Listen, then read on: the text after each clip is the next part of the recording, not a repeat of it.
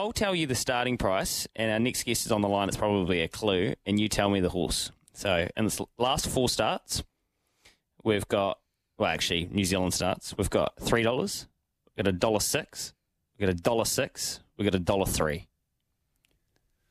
We must be talking about Legarto. Because it kind of started $1.03 last start. It started $1.30. Oh, sorry, $1.03, 1.3.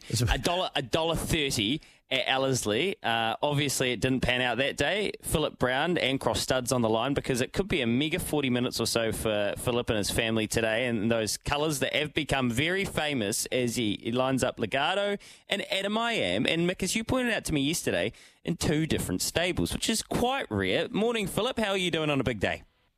Yeah, morning, Joe. Yeah, fine. Looking forward to today. Yeah.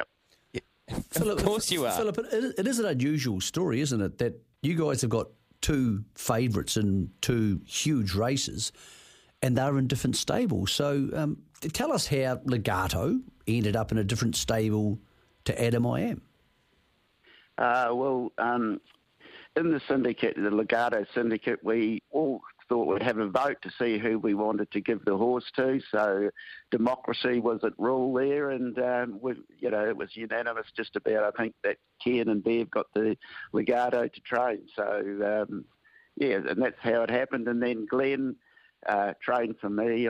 He was a hard-working young guy, and I thought I'd give him a chance. And we had our famous Eve, so I gave her to him to train, and he won a Group 2 with her and had a second placing in a Group 2 as well and was Group 1 place. So he did a good job with her, and then unfortunately we never saw the best of her. She hurt a tendon, and anyway, when this horse came through, I think it was the mare's second foal by Almanzor, and I went to the sales. It was the first crop of Almanzors. They were selling like hotcakes, and I had a conservative reserve on him of 100k, and he failed to make it. So Glenn rushed up to me and said, do you think we could do something? And I said, by all means. So I said, I'll keep a leg and you syndicate the horse. And so that's how the horse ended up with Glenn. So, and he's done a very good job with the horse, and we're starting to reap the rewards now. Philip, I don't know this exactly, but do they race in exactly the same colours, or are they slightly different? Yes, they do.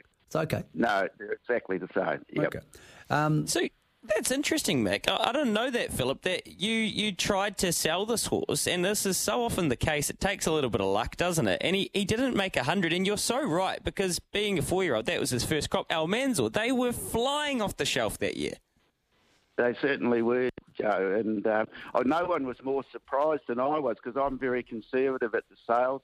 If I take yearlings to the sales, they're there. I'm there to sell, and so I said I had 100 on him, and I thought he would fly through him. A lot of people said, "Gee, he's a lovely horse," and even a lot of the commentators are saying now what a fine specimen he is. And but he was friendless at the sale, and he was probably a little bit immature, but I still thought people would see past that. But anyway, so it was my good fortune, and some of the Glen Syndicate members. So a lot of them are thrilled. It's probably, he's probably one of the better horses they've been involved with. So, great thrill for us all. Good story. Philip, he's a big, strong horse, and he's a horse who obviously catches the eye for other reasons. I presume there's been significant offers for him. Is it a case that being owned also partly by a syndicate that he's not for sale, or they're not entertaining that?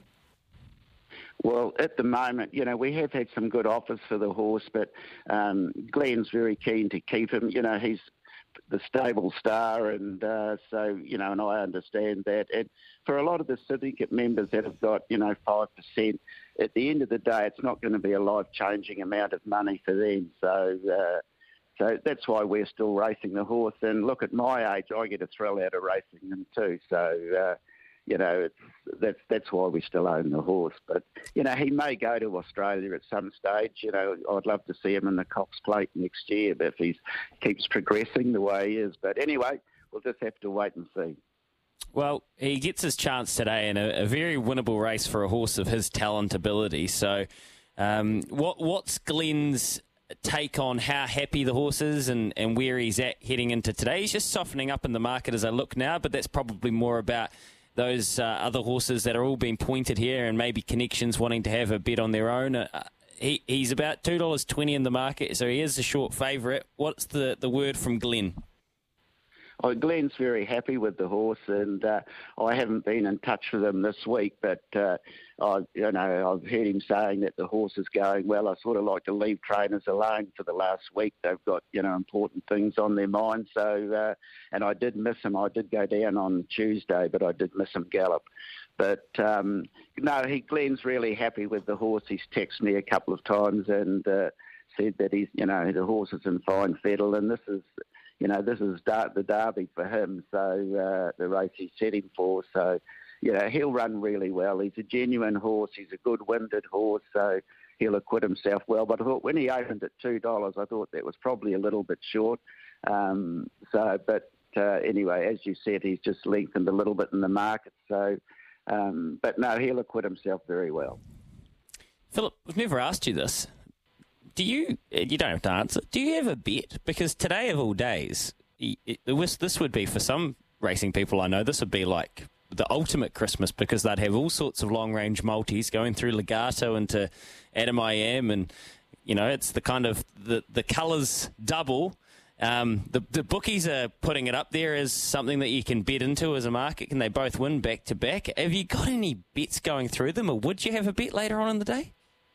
I do enjoy having a bet, but to be fair, when you're racing like Legarto's racing for $600,000 and the other race is $350,000, you don't really need to have a bet. But I always enjoy a flutter, so yes, I'll have something on them. But as I said, it's different when you're running in a maiden race and you weren't getting a lot of money. But in these sort of Group 1 races or these pop-up races that Entain has created, it's enough money. You get enough excitement out of running for what you are.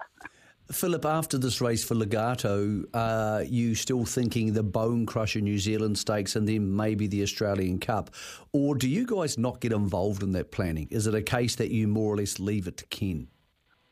Well, no, I always go up and see Ken on a Sunday if I had a win or whatever, give the stable a sling and have a cup of tea and a chat, and we sort of talk about her program. But, I trust Ken and Bev in their decision-making, and when Ken sort of outlined this program, and then there was the bonus as well, it was a no-brainer, that we should leave her here, and so no, we were all very happy with what he had planned, and go from there, and then go over to Australia for the Australian Cup and go to Flemington where she won the Australian Guinea. So it was the program looked very good. The races were spaced nicely, and it was a no-brainer.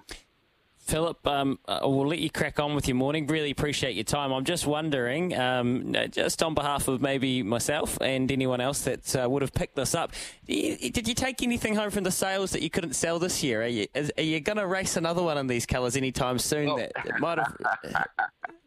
No, look, I took 4 to the sales and we sold the whole 4 of them, and it's probably one of the best sales I've ever had. But I did have 3 preserves in the sale, and there were no trouble to sell them. And my other one was an Ace High, which they sold well too. So no, I haven't. But the colts I do race are always the ones that I never buy colts or anything like that. I buy the occasional filly, but the colts I race are generally the ones I've been left with. But as I said, I have conservative reserves on, so there's not many. But fortunately, Adam fell into that category. So, I've been lucky once again. yeah, that's right. Share some around. No, you're a very good racing man, and it's always nice to see you and your family out and about and enjoying it. So good luck today. It could be a mega 40 minutes for you. Joe, it'll certainly be exciting. Win, lose or draw, we'll all enjoy it. Outstanding. Philip Brown there, Ancroft Stud. I love racing.nz. There are plenty of different ways to own a horse. Mick, my highlight of that was him calling you Joe, because obviously Joe's our producer, so Joe's the first point of contact people talk to, and it's not Philip's fault, but obviously he just does... he thinks that Joe's basically better chat than you. That's what he's saying. But mate, Joe, that is one of the privileges of my life. Yeah, Joe is actually pretty good chat. Joe, that is one of the highlights of my life. I'm so lucky to be called you.